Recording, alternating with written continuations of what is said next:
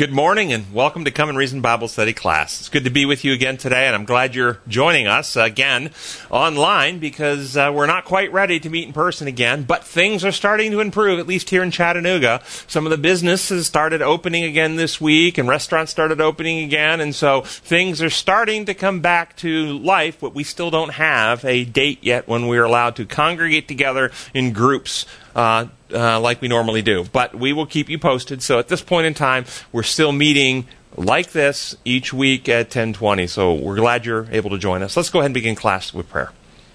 Gracious Father in heaven, we thank you so much for your love and your goodness and your mercy and the truth that you've revealed to us. And we ask that your Spirit will join us today, enlighten our minds, help us grow in your kingdom of love and be effective agents in our community. We pray in your holy name. Amen. We are doing Lesson 7 in the Bible Study Guide, How to Interpret Scripture, and the title this week is Language, Text, and Context. And if you read the first two paragraphs in the lesson, it says, more than 6,000 languages are spoken among the world's billions. The complete Bible has been translated into more than 600 languages, with the New Testament or some portion translated into more than 2,500 other languages as well. That's a lot of languages for sure, but at the same time, it is still less than half of the known languages of the world. An estimated 1.5 billion people do not have any part of the Scripture translated into their first language. While there is still much work to be done, the efforts of Bible societies have ensured that 6 billion can read the Scripture. 6 billion? There's 1.5, 7.5 billion people in the world don't have the Scripture. Think through implications of that from what we've been taught. This entire quarterly has been helping us understand the importance of the Bible. And we agree that the Bible is God's inspired word, useful for teaching, correcting, training, and rebuking, and so forth in righteousness. No question about it. But the lesson has also, in various places, made the point that the Bible is to be used alone. Sola Scriptura interpreted by them to mean Bible alone, as the only source of our truth and knowledge of God and our basis for salvation. But we at Come and Meet Reason Ministries have challenged this idea and shown that the Scripture itself teaches that God has provided three threads of evidence about himself: Scripture, nature, and life's experiences. We want to harmonize all of those. So think about the two positions in light of what we just read in our quarterly. Scripture alone is the only source of truth and knowledge of God. Scripture plus nature and experience, and what the two paragraphs taught us. There are 1.5 billion people in the world today. That doesn't even count all the people through history that don't have a Bible they can read. There's no Bible, there's no Scripture in their language. If the Bible is the only source of truth and knowledge of God, is the position that the quarterly suggested, that the Bible alone is to be used, suggesting there's 1.5 billion people in the world today who have no chance of salvation because they can't read Scripture, or at least have someone else communicate the Scripture to them in their language? What about the people who lived on the earth before Moses wrote the first 5 books of the Bible? Are those people without hope because they had no Scripture? Well, obviously not, because we know that Enoch walked with God until he was taken to heaven. He had no Scripture. How could he possibly come to a knowledge of God without the Bible? Because he had a personal experience with God. Now, we never want to undermine Scripture as God's inspired word. We validate and support that. But as we realize how reality works, we can reject the idea that the Bible is the exclusive and only source of truth through which people can come to a knowledge of God. And we embrace the Bible's own teaching on this very point. The point about people who've never had the opportunity to hear Scripture. That's what we're talking about. And Paul makes this very point starting in Romans chapter 1, verse 20, where it reads, "For since the creation of the world, God's invisible qualities, his eternal power and divine nature have been clearly seen, being understood from what has been made," that's nature, "so that men are without excuse." We have no excuse in this entire world for rejecting the truth about God, even if we haven't had Scripture, because the revelation of God is still being made through nature. This is Paul's first point. It goes on in the next few verses after that, and you can read that in your Bible in chapter 1 of Romans, to make the point that they, even though the knowledge of God has been revealed through nature, they rejected this knowledge and preferred images made with their own hands, and therefore their minds became darkened, depraved, and futile.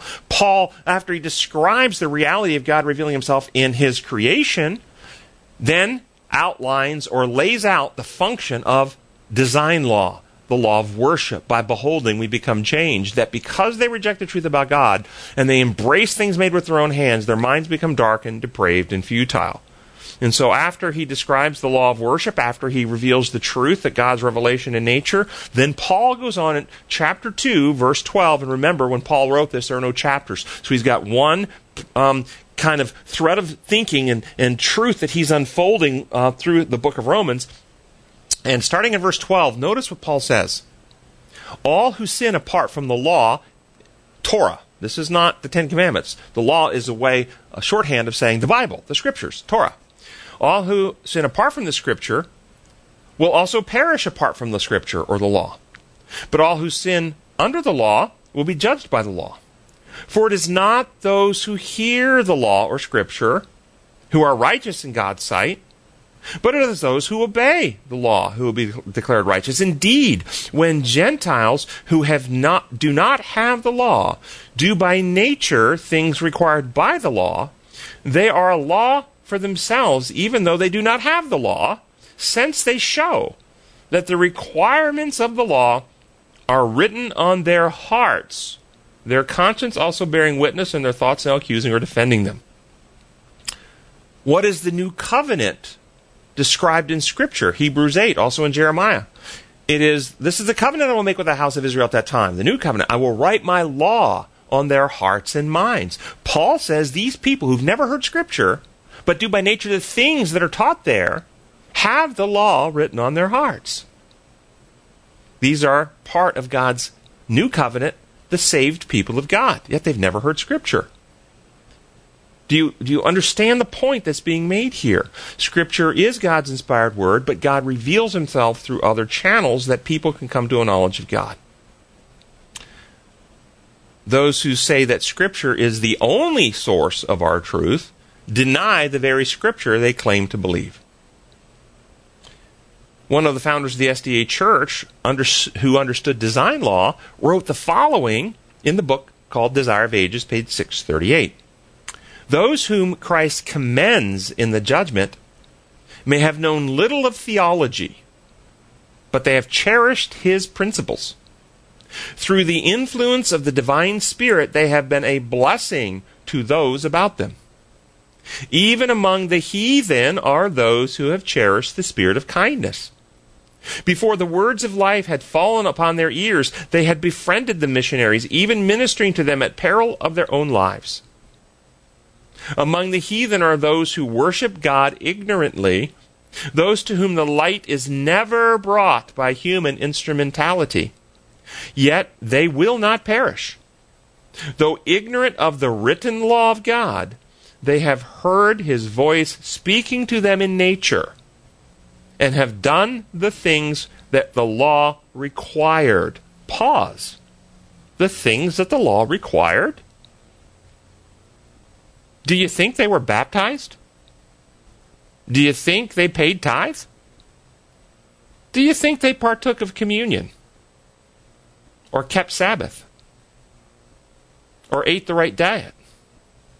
Yet this author says they did the things the law required.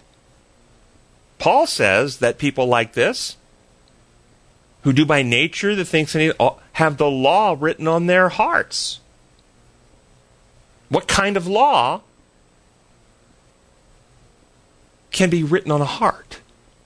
These are the principles upon which life is designed to operate. The author goes on, one more sentence. Their works are evidence that the Holy Spirit has touched their hearts, and they are recognized as children of God. Here we have exactly the same concept that Paul described in Romans chapter 1 and 2, that God reveals himself through nature, and so there's no excuse for anyone to not come to a knowledge of God. And so all have opportunity for salvation. Those who respond to the principles of God, the Holy Spirit transforms their heart from fear and selfishness to love and other-centeredness. But this truth that we can discover God through nature in no way undermines our confidence in Scripture. Scripture is inspired by God and is trustworthy to lead us into all truth necessary for salvation. So we never want to undermine the purpose and value and trustworthiness of Scripture. But we want to acknowledge that God reveals himself in life experiences and in nature, and thus we want to undermine the idea that Scripture is exclusive place that we can find truth about God. Sunday's lesson. First paragraph. It says, the Bible was written as a witness to God's work in history, his plan for redeeming the fallen race of humanity, and to instruct us in all ways of righteousness. The Lord chose to do this in human language, making his thoughts and ideas visible through human words. In redeeming Israel from Egypt, God chose a specific nation to convey his message to all peoples. He allowed the nation to communicate his word through their language, Hebrew, and a few portions of Aramaic. Again, we want to validate the Bible as God's inspired word, trustworthy and reliable, leading to the truths necessary for salvation. I also want to validate the Bible as a historical document that is a reliable historical document with eyewitness testimony through history to the events that were transpiring in God's dealing with the sin problem. So it does stand as a witness to the works of God in history. And we should value that witness. No question about it. But I have a question. What is more valuable evidence? The witness testimony to an act, a work, or an event, or the actual work, the actual act, the actual event itself? Which is more powerful? Another way to ask it would be, what gives eyewitness testimony greater veracity or reliability? Wouldn't it be the direct corroborating evidence of what the witness is testifying about? So to the degree that we have direct evidence of what Scripture witnesses to, that direct evidence becomes more reliable than what the Scripture is testifying to and corroborates and gives us confidence in the Scripture. We don't have direct evidence of many things in Scripture. Some we do, but some we don't. Such as Daniel in the lion's den, we don't have direct evidence of that. So we trust the veracity of Scripture because of the places where direct evidence does exist, it supports. Give you an example. Direct evidence versus witness testimony. John chapter 4, 39 through 42. This is the story of the woman at the well. After she has her experience with Jesus, she goes back and tells all her neighbors about Jesus. And this is the scripture now. Many of the Samaritans from that town believed in Jesus because of the woman's testimony, because of her witness. He told me everything I ever did. So when the Samaritans came to him, they urged him to stay with them, and he stayed 2 days. And because of his words, many more became believers. They said to the woman, "We no longer believe just because of what you said. Now we have heard for ourselves, and we know that this man really is the Savior of the world." What's described here? Her testimony, her witness, led them to believe for themselves. But they shifted the foundation of their belief. They continued to believe. They didn't contradict the testimony that was given, but the foundation of their belief became more certain and more confident and more secure because they had direct evidence in their lives with Jesus themselves.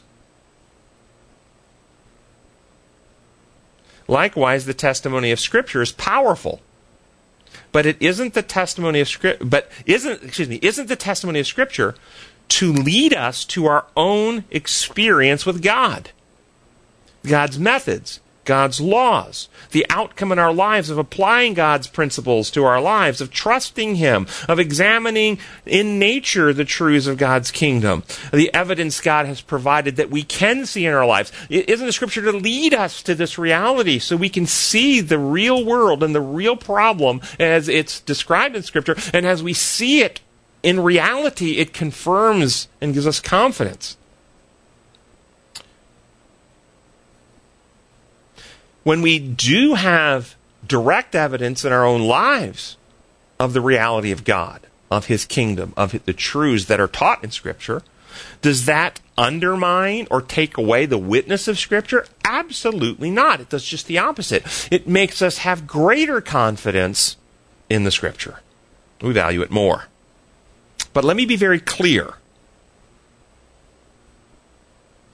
This approach that I'm teaching you will result in rejecting false traditions in religious systems, in Christianity, that are made-up theories of people that are not actually in Scripture. If you take this approach requiring our understanding of Scripture to actually conform to God's design laws and the evidences that God has given us in reality, then it will expose certain theological errors and or traditions that have been accepted and taught for hundreds of years. And as you reject some of those myths or false ideas or traditions so that your understanding of Scripture becomes more and more accurate, you will be accused by those who hold to those false views of rejecting or devaluing Scripture, because they will claim that their false view is based on Scripture the way they interpret it, and your rejecting of their view, they will allege, means you don't value Scripture, undermining it. And this is exactly what the Jews did to Jesus and the apostles. Go back and read the accounts. As He took and showed the parables and the experiences of life and how reality works and how the Scriptures are actually perfectly harmonized with that, they constantly accused Him of disobeying the law or breaking the Scriptures or not valuing the Scriptures.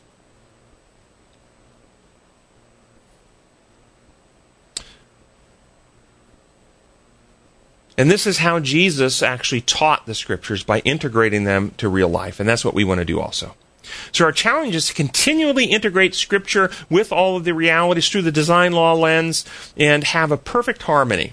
Last paragraph says, some people do not have the Bible translated into their native language, but even have various versions. Some people not only have the Bible translated into their various languages, but even have various versions in their own language. Others might have only one version, but if even that. But regardless of what you have, the key point to cherish is to cherish it as the written Word of God, and most important, to obey what it teaches. What do you think of this idea that we are to obey what the Bible teaches? I suspect many of us would agree with that. But isn't there a lot of disagreement among good-hearted people as to what the Bible actually teaches? Is there disagreement as to what applies to us today in what the Bible teaches? What we are supposed to obey and what we don't have to obey? Does it make a difference when we approach and read Scripture in regards to what we need to obey, whether we read it through the human imposed law view or we read it through the Creator design law view? Does that make a difference? What Bible instructions are we to obey? I'm going to give you a list of various Bible instructions, commands from God, directives from the Creator. And I want you to answer some questions as I go through this list. And if you get the notes, I've put the Bible reference where every one of these is found in the Bible. And so answer some questions. Are we to obey them or not to obey them? If we are to obey them, how? How are we to obey them? If you decide that some are to be obeyed and some are not to be obeyed, what criteria are you using that this one applies but that one doesn't?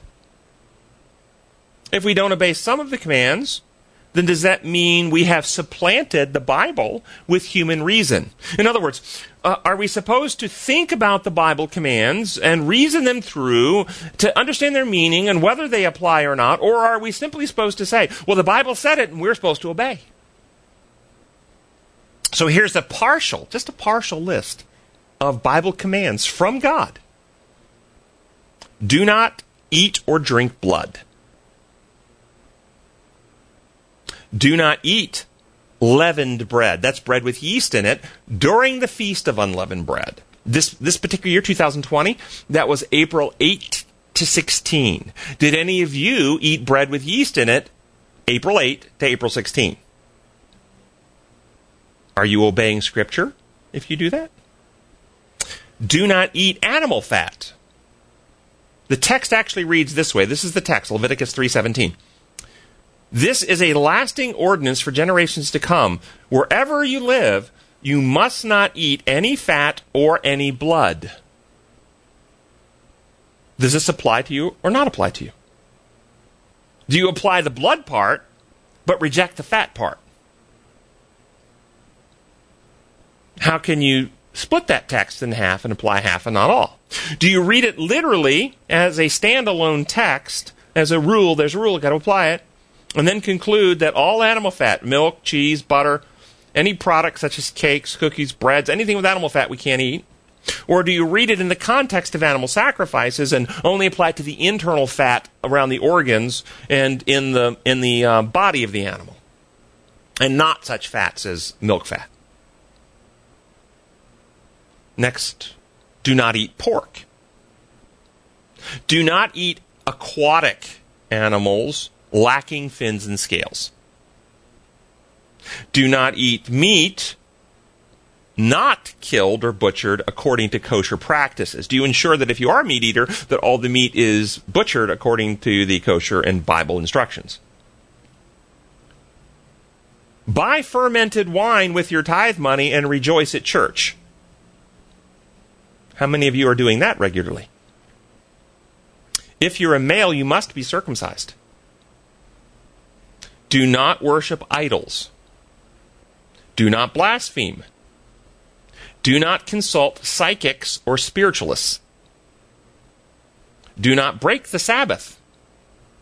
But what does that mean? Do we need a list? Is swimming okay? How about riding a horse? How about saddling the horse? What about driving a car, pushing an elevator button? Do not perform any work on Sabbath.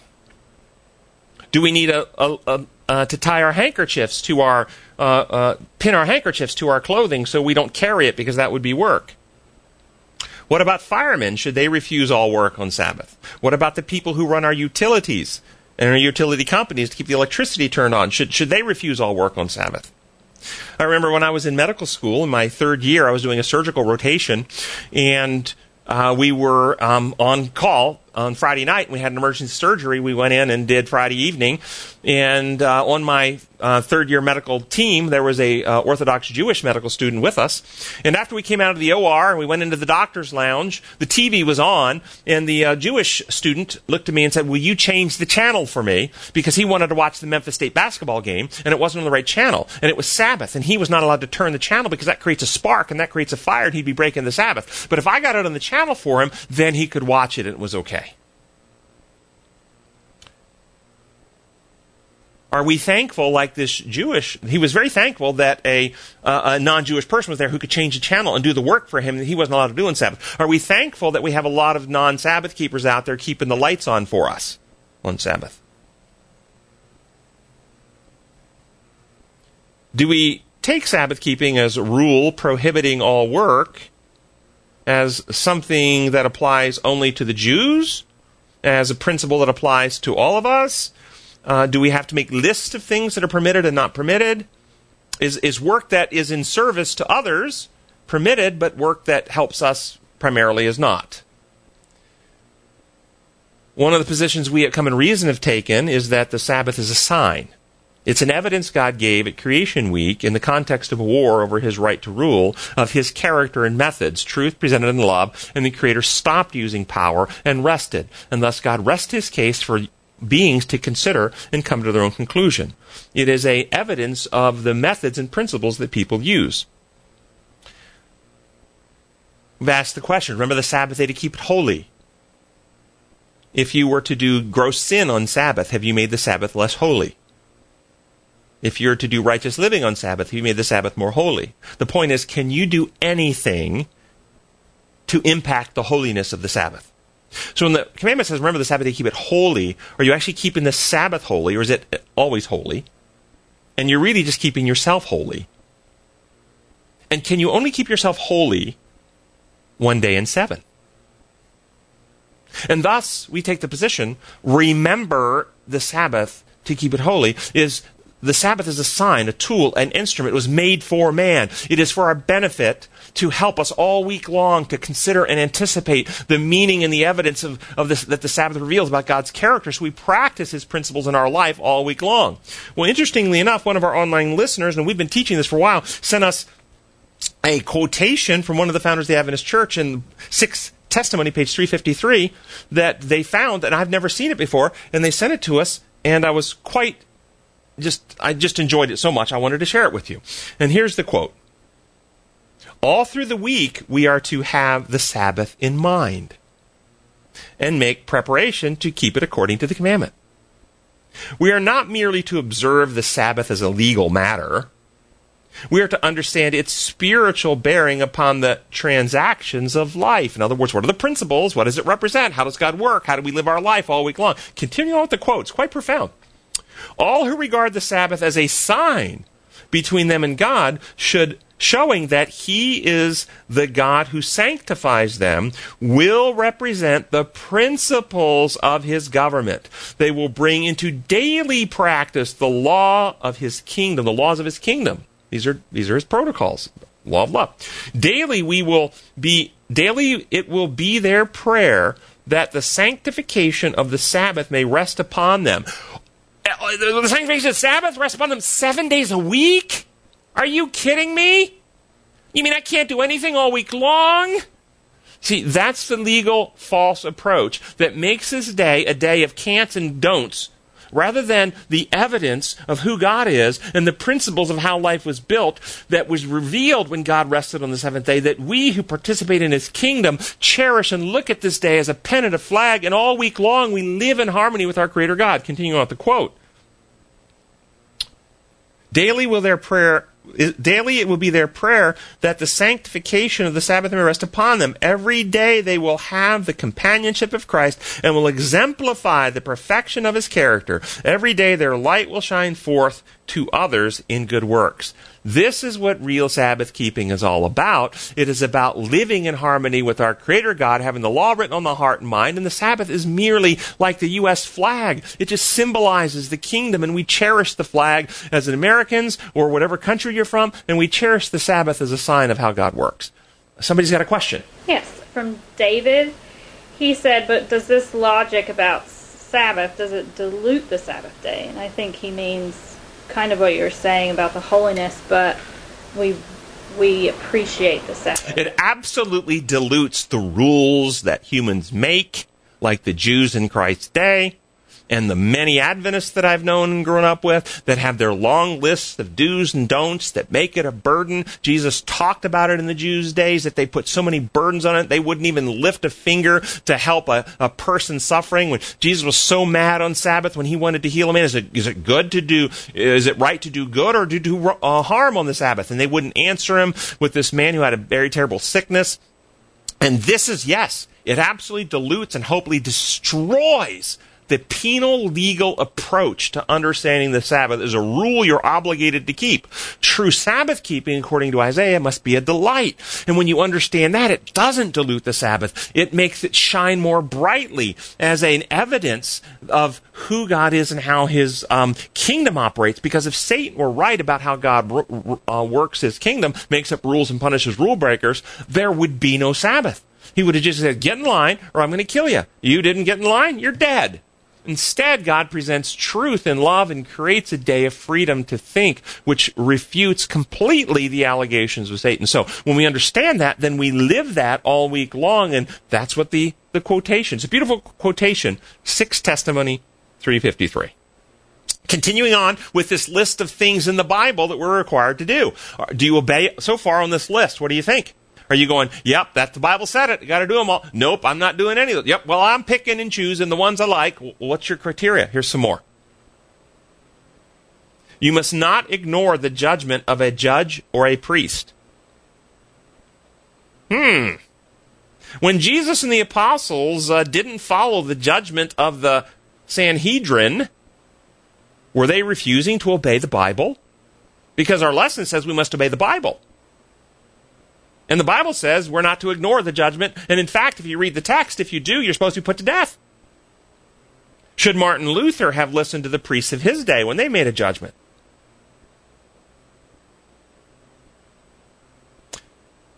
Do not strike your parents.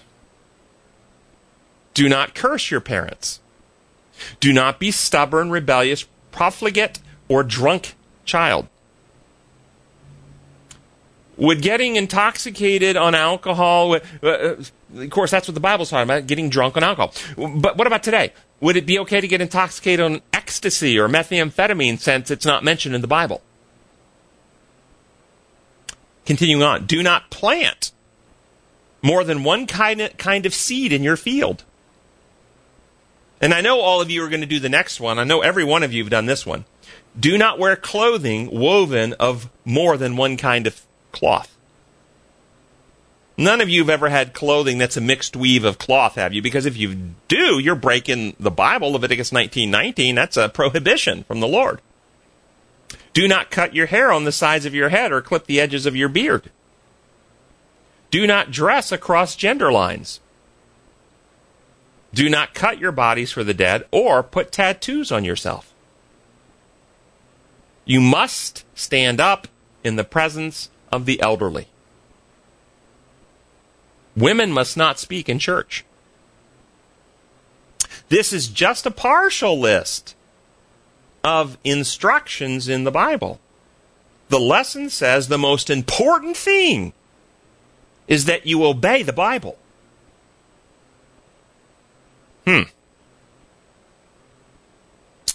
Does it matter whether we approach the Bible through human-imposed law lenses, levels 1 through 4, deeds to be done, sin to be shunned, find the right rules, versus approaching it through design law, understanding the principles? What is true Bible obedience? In the New Testament, the Greek word for obedience, obey, or to obey, is hupookue. It's two halves. The first half, hupo, is where we get hypo, like hypoglycemia, hypotension, hypodermic, and it means under or low. The last part, okue, is from where we get words like acoustic or acoustical, and it means, the word hupookue means a humble willingness to listen and follow or apply. Bible obedience is not about how well you perform tasks.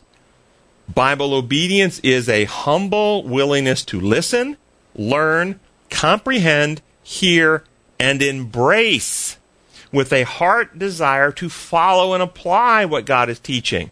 It's the attitude of, I'm hungry, Lord, to hear you, to know you, to understand you, to follow you. That's Bible obedience. Is that what you were taught?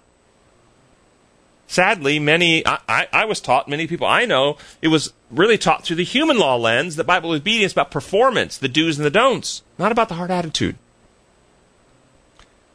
This is what Jesus indicated when he repeatedly talked about things like hearing, though they do not hear. Oh, they hear the words, but they don't have a heart attitude to actually embrace or follow. They hear the words, but their heart is not listening. Let him who has ears hear, Jesus would say. Let him whose heart is willing to understand and embrace, let him understand and do so. People will say things today along this line. Do you hear me? Are you listening? That's what they're meaning. Not do you hear the words, do you understand? Is your heart interested in applying? That's Bible obedience. Example. You have two sons, one age 3, one age 14, and one day you're out in your garden, in your home, and you're pulling weeds in your tomato garden, and your 3-year-old walks up behind you, sees what you're doing, and loves Daddy and wants to help Daddy, and walks up and pulls a little tomato plant out of the ground with a big smile and says, "Help Daddy?" Is your 3-year-old obedient or disobedient? Do you beat them and punish them because they pulled up a tomato plant? Or do you hug them and love them and teach them how to see the difference, but you understand that child's heart is eager to understand and know and help and is for you? You send the 14-year-old out to weed in your garden, and the 14-year-old only pulls weeds, never damages one tomato plant, but the entire time they curse you in their heart because they can't play on their Game Boy. Which is the obedient one? The one who performs poorly, but heart is longing to help you, or the one who performs well, but hates the task you've given them? This is the difference between levels 1 through 4, who focuses on behavior, and the kingdom of God. It's always about the heart.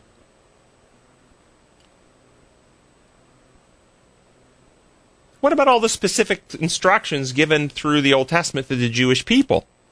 Well, you have to remember the context. The Jewish people became actors in a drama, in a theater. They symbolically acted out in play form. When I mean play, theater form, theatrically, acted out the plan of salvation. And many of the instructions were part of the theater, and only applies to the people who go on stage.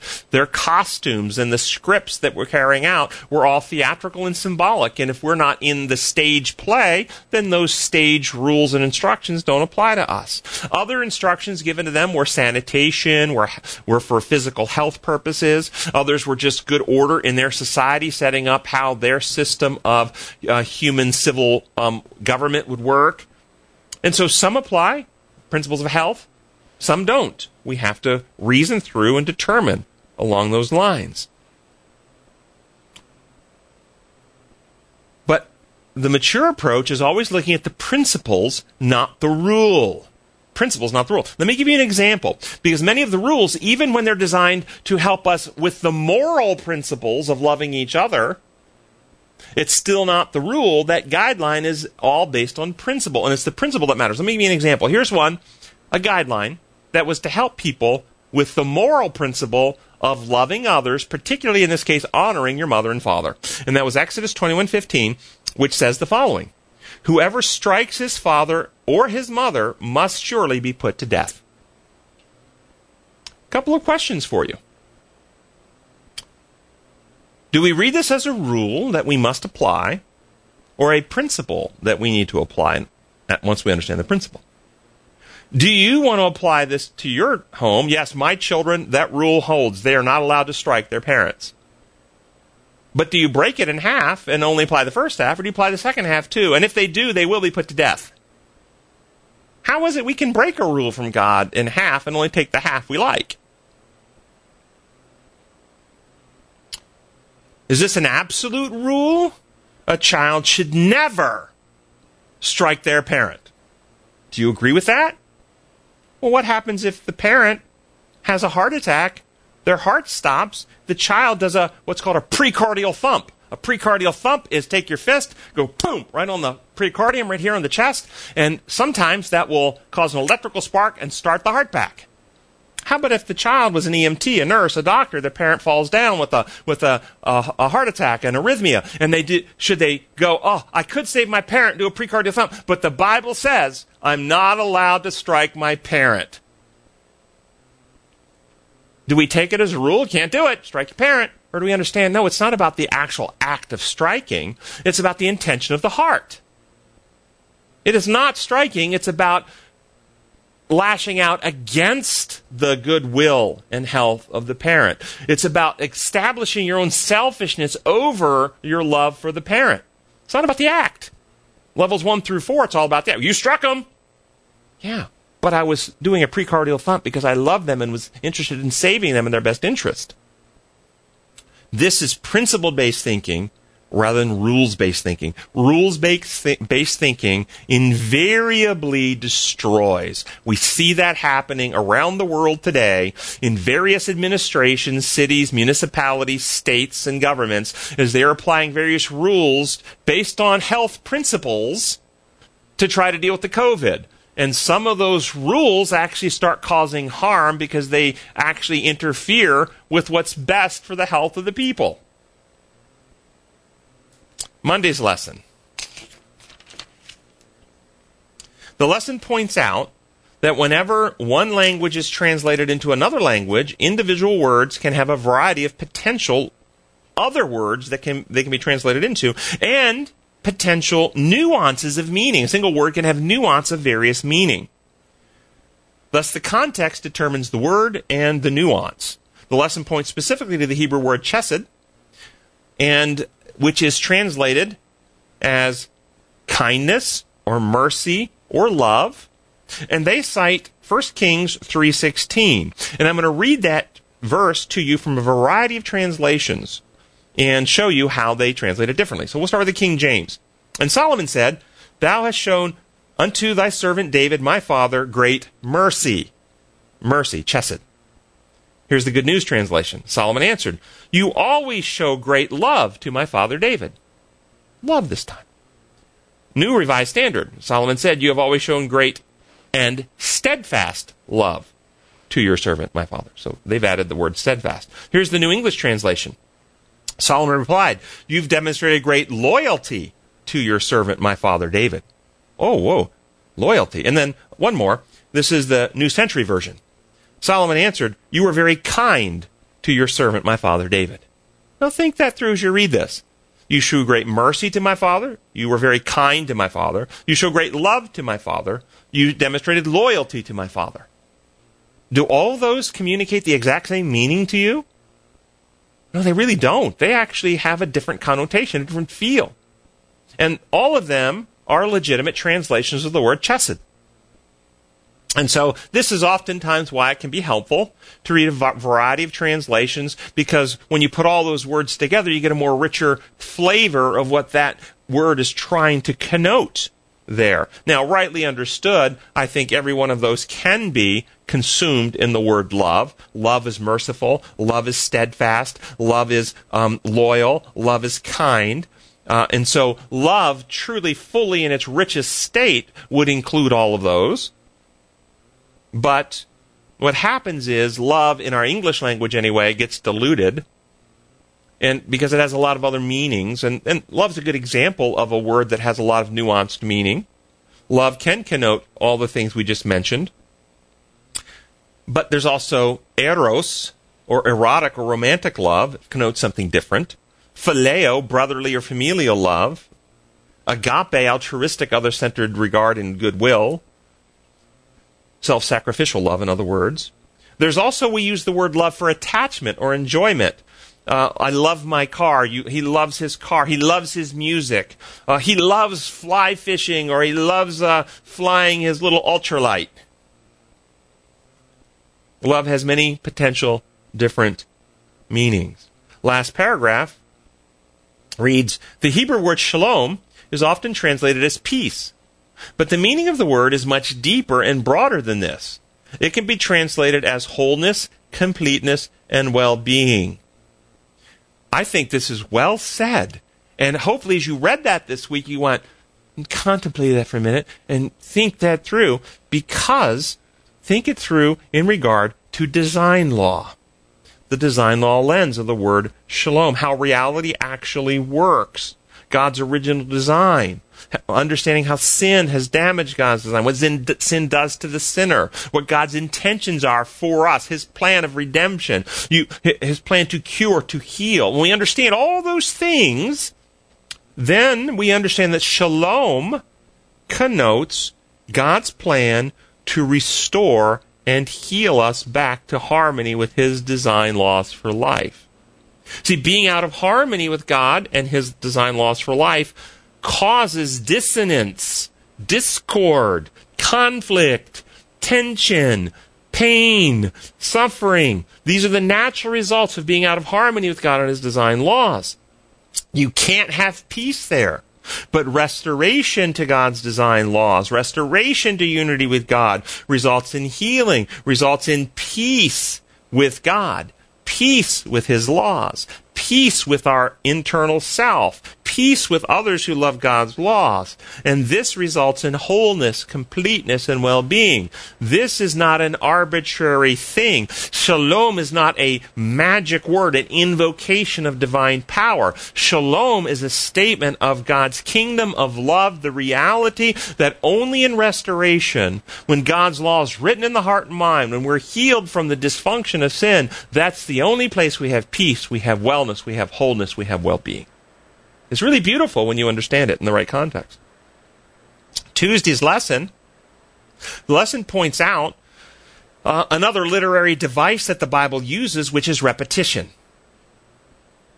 In English, we use bold or italics or exclamation points, but the Bible doesn't have any of those, so it uses repetition to make emphasis on something. They give the example of Genesis 1:26 and 27. Then God said, "Let us make man in our image, in our likeness, and let them rule over the fish of the sea and the birds in the air and over the livestock and all the earth and over the creatures that move along the ground." So God created man in His own image, and the image of God, He created him, male and female, He created them. And the emphasis here that God emphasizes something repeatedly. One, the plurality of God is emphasized as a plural being who's unified as one. The fact that God created humanity, human beings were created by God, is emphasized over and over again, and that human beings were created in God's image as a plurality of one. In other words, two beings become unified in God's image. The Bible also emphasizes, or the lesson is also emphasizing that the Bible emphasizes that God is holy.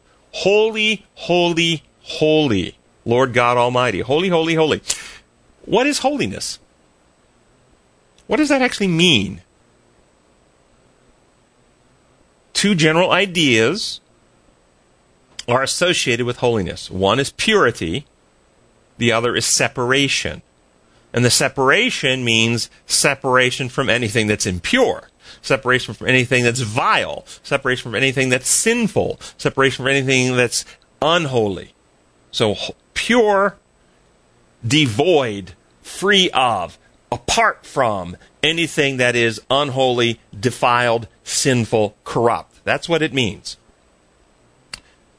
God is the source of all truth, life, purity, love, goodness, and in Him there is no darkness, there is no evil, there is no corruption. Thus God is infinitely good, infinitely pure, infinitely healthy, infinitely holy. All evil, all sinfulness is distinctly separate and apart from God.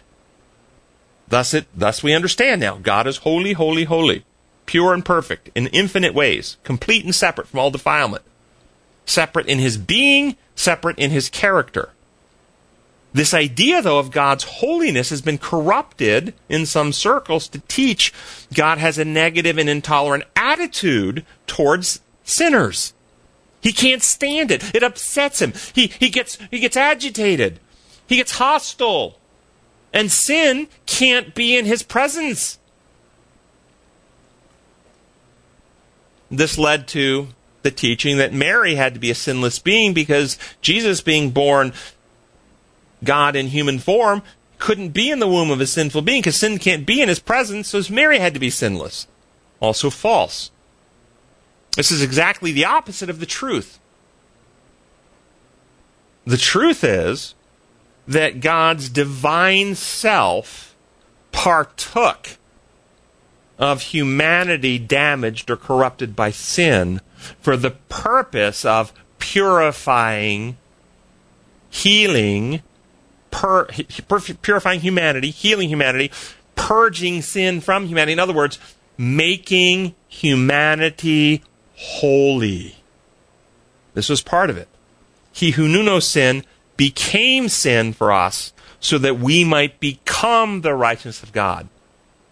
It's the exact opposite of what that false, fraudulent theory teaches. In fact, sin began in God's presence in heaven, but it did not begin in God. In His person, pure, holy. But in Lucifer, in the vicinity of God, that's where sin began.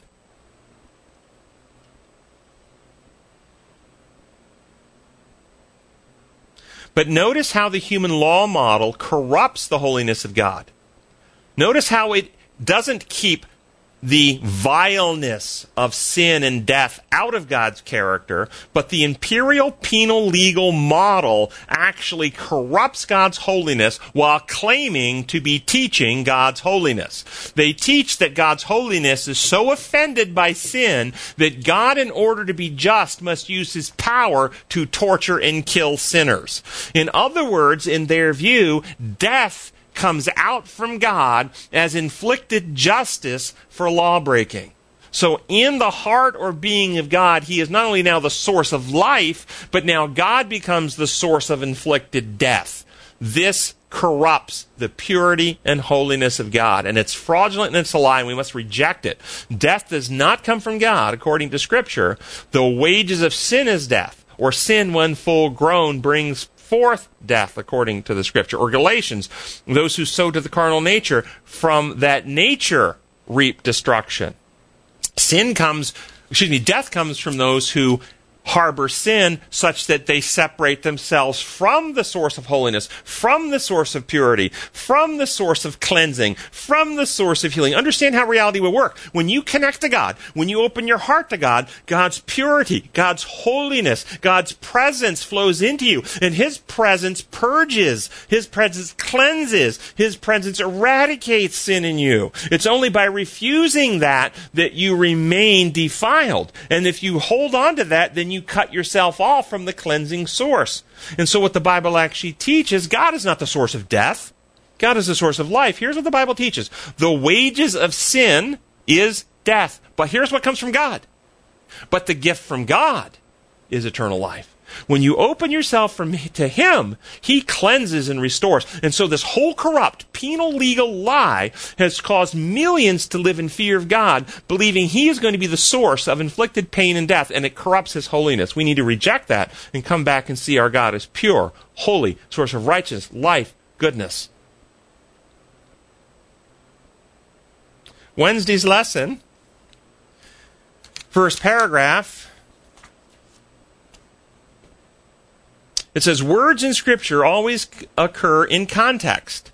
They do not stand by themselves. A word has an immediate context within a sentence, and it is this unit that needs to be understood first. Then it has a wider context in the overall unit which the sentence occurs. This may be a section of a writing, a chapter, a series of chapters. It is essential to understand as well as possible the context of words and sentences in order not to arrive at erroneous conclusions. Okay, so I like this paragraph because it helps us see that there is not just one context to a passage of Scripture, but multiple contexts.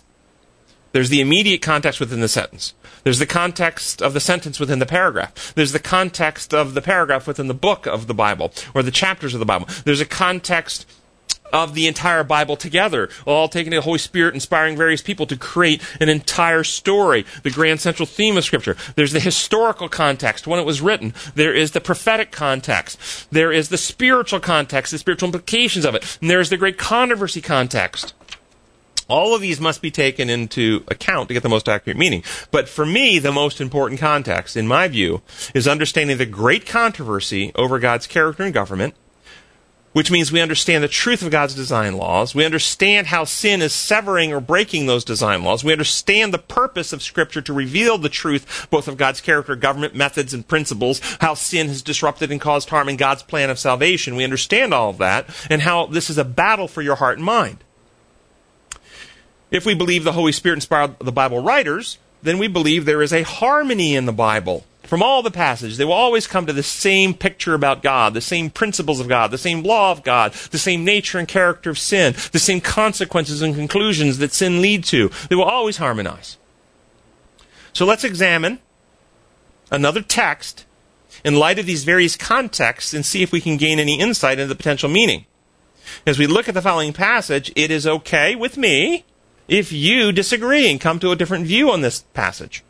But I will ask you, if you do insist on a different view, I want you to consider why. What is your conclusion based upon? What is your conclusion? If you conclude differently than this, what will your conclusion say about God, His character, His methods, His principles, how reality actually works? Is your conclusion consistent with reality, or does it contradict it? If you insist on a different view, is it based on integrating it all together or on long-held assumptions? And the passage we're going to look at is Psalms 139, 13 through 16. I'm going to read it to you out of the NIV first. Here it goes. For you created my inmost being. You knit me together in my mother's womb. I praise you because I am fearfully and wonderfully made. Your works are wonderful. I know that full well. My frame was not hidden from you when I was made in the secret place. When I was woven together in the depths of the earth, your eyes saw my unformed body. All the days ordained for me were written in your book before one of them came to be. Is this translation most accurate? Or has this translation introduced ideas that are not actually intended by the author? In other words, contrary to the original context. Even false ideas into our understanding about God that has led into many bad theologies perpetrated across the whole world right now in Christianity. If we take this translation as it reads, then do we conclude that God is the one who directly creates you and me and every one of us? He's knitting us together in our mother's womb. Or was it really the mother's womb because we take it as it literally reads, and the second half doesn't say mother's womb, it says in the depths of the earth. And so it's really in the depths of the earth that this happens. Oh wait, no, we reject that. That's just metaphorical. We take literally the womb, though. How is it you take literally the first half, but not the second half? Well, let's consider, we'll consider the typical interpretation that God knits us together in our mother's womb. If this is true, that God is knitting each one of us together individually in our mother's womb, then God must be responsible for birth defects. When a child is born with spinal bifida, God must have had a bad knitting day. If this is correct rendering, then God's divine creative power must be less powerful than a bottle of vodka. Since there are so many children with fetal alcohol syndrome born, mothers are doing vodka, but God's still knitting and the vodka wins. Worse, since we are born in sin and conceived in iniquity, if this rendering is literally true, then God is using His power to create sinners, defective humans, which is absolutely not true. The Bible truth is that God had direct involvement in the formation of only 3 human lives: Adam, Eve, and the incarnation of Jesus. And all 3 of them were sinless when God finished His act. Jesus stayed that way, praise God. Adam and Eve did not. But when God created Adam and Eve, He gave them a godlike ability, the ability to procreate beings in their own image.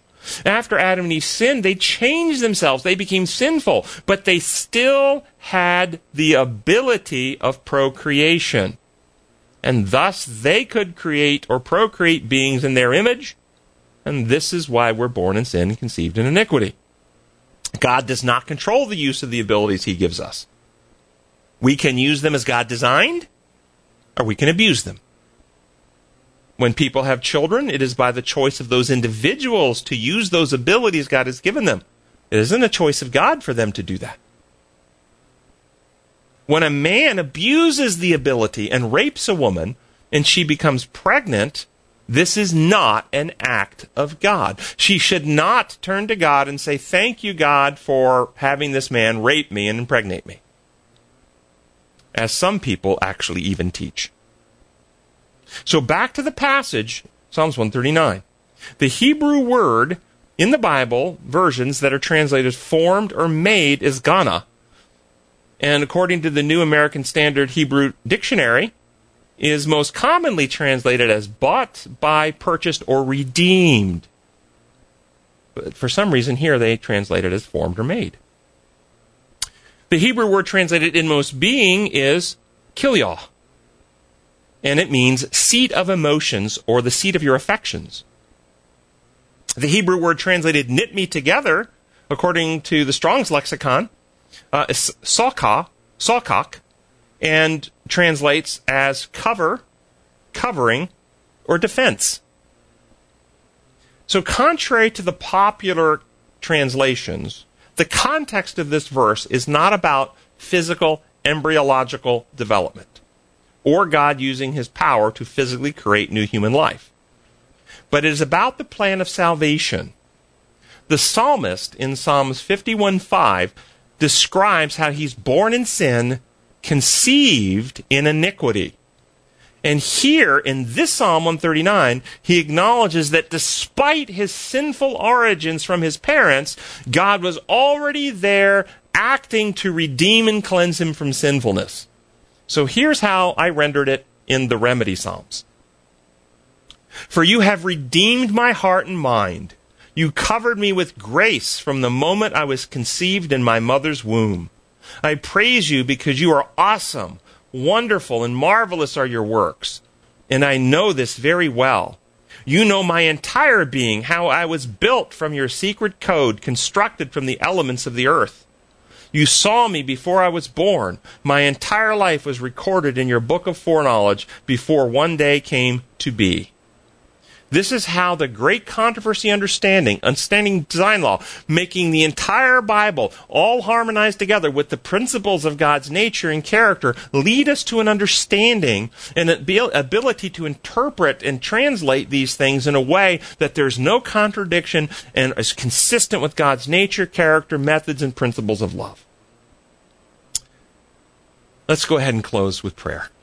Our gracious Father in heaven, we thank you so much that you are a beautiful God who created the entire world to live in harmony with you. But even though Adam and Eve chose to digress and transgress, that you immediately stepped in to take upon yourself the responsibility to fix and heal all the damage. And we thank you for Jesus, who became human and lived a perfect, holy, sinless life in order to purge humanity from the corruption of sin. And we open our hearts to you and ask to be reconnected, that your Spirit will come and your holy, pure presence will begin in transforming us and complete that process, that we can see you face to face one day soon. We pray in your holy name. Amen.